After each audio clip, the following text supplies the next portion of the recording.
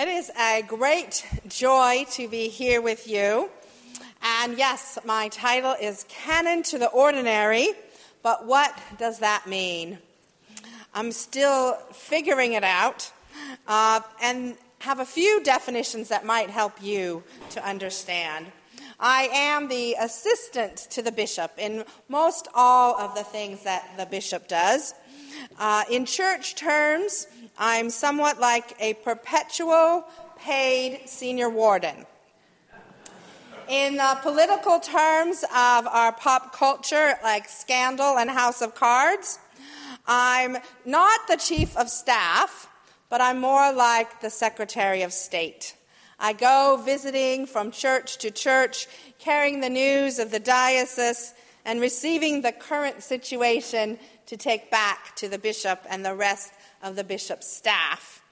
I have the great pleasure in my job of dealing with congregational development, and that means taking some of the learnings from growing and vibrant churches like yours here to the other churches that might need some support and strength, and what they have perhaps to share with you in this time when many churches are challenged as more and more people define themselves as spiritual but not religious. Not that religious is a bad thing, but how to really mix all that up for one another. And I got this job in part because of a committee that Bishop Mark put together, and Chris was on that committee, and I thank him again today because I really love my job. I love getting to go around and visit different churches every week and people like you and situations like this. I also love this gospel story. As a strong and somewhat opinionated, sometimes bossy woman, I like that we have a story in our sacred text about a woman being in the face of Jesus. Not because Jesus needs to be told what to do, but because we all need to claim our own voice. One interpretation of this story is that Jesus claims his voice in a better way because of how the woman calls him to a place of better understanding.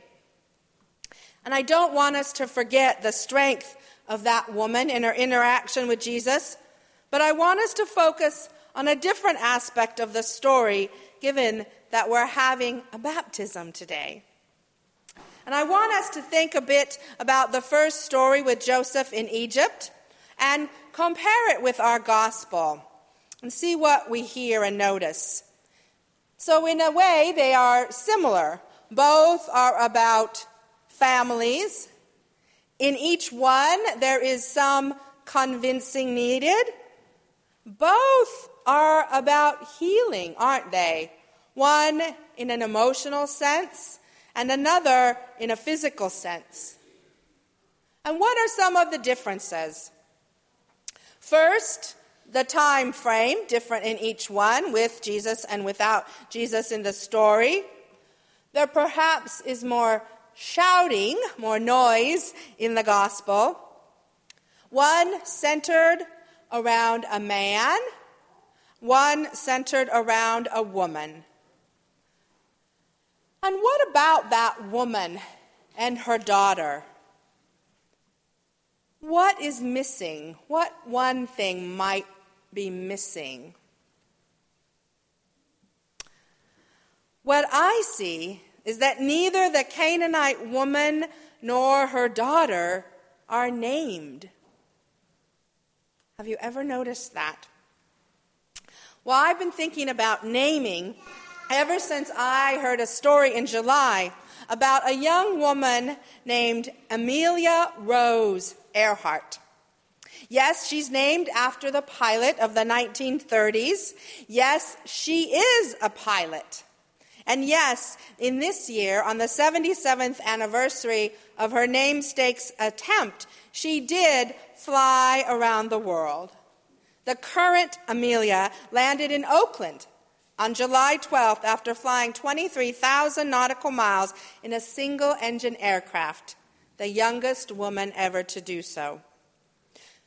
What's interesting is that there's no familial relation between the two women. And I could not find any answer as to the question of why the parents of the 21st century Amelia named her after the doomed aviator. So I thought, perhaps like me, maybe they were captivated by what they had learned about Amelia Mary Earhart. In a 1937 news article, she was described as plucky. But she said about herself, "I don't think I have so much courage." And yet, she embarked upon one of the greatest risks that any human being had ever taken. Now, when a parent chooses a name for their child, they have absolutely no idea where that name will carry the child or what the child will do with that name. But they may happen to want the child baptized with that name. And they may happen to choose the Episcopal Church, as the parents of Owen Michael have chosen. In some Christian traditions, baptisms are rushed into happening very quickly after the birth of the child, sometimes as soon as 8 days. It's believed that the baptism is the sign of God. The only way that it's transferred to the child is through baptism, and it should be done as quickly as possible.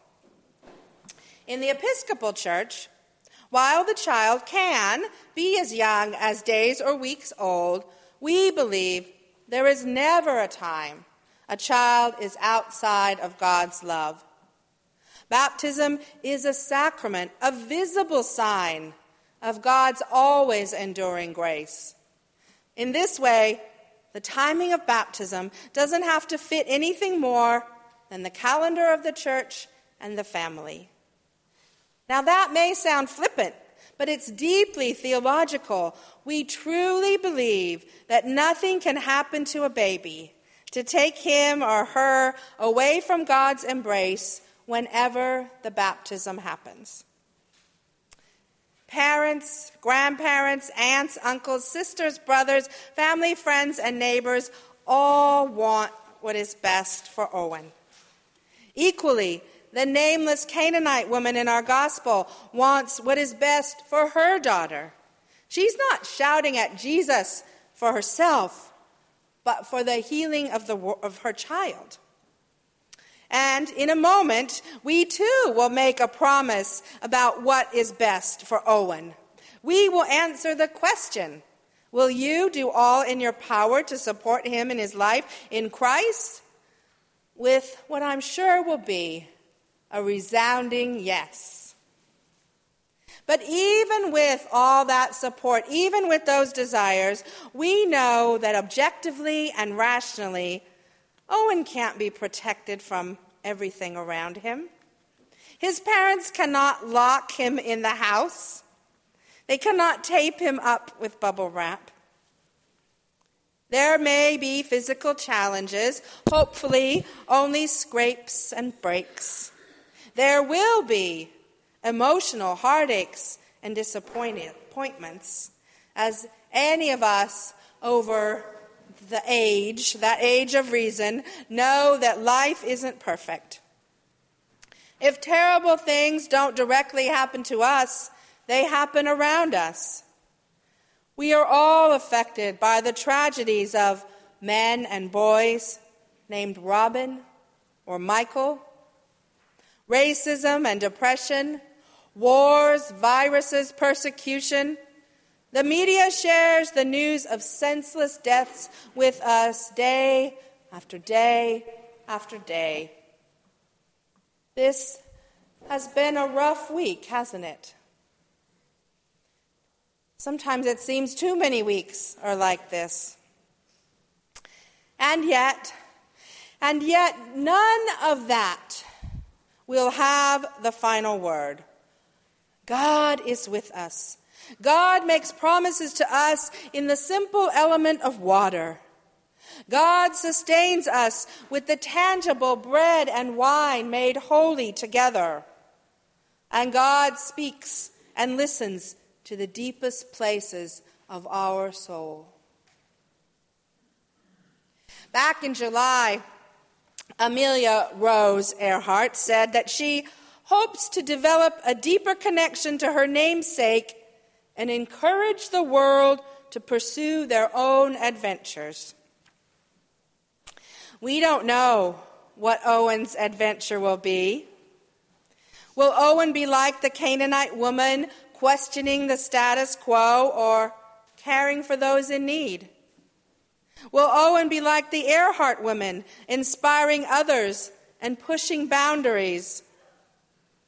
Will Owen be like the strong, opinionated women in his family?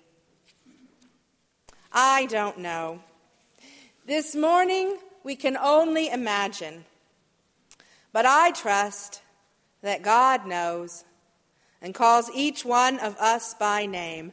I believe God responds to us. Jesus healed the daughter without a name. Our relationship with God doesn't depend on being well-connected or the right race, gender, or age. It doesn't even matter if we are polite. God loves us, meets us, comforts those who mourn, and strengthens those in need. That love is why we can smile and laugh, perhaps cry tears of joy when there is a baptism like Owen's in our midst. Amen. Amen.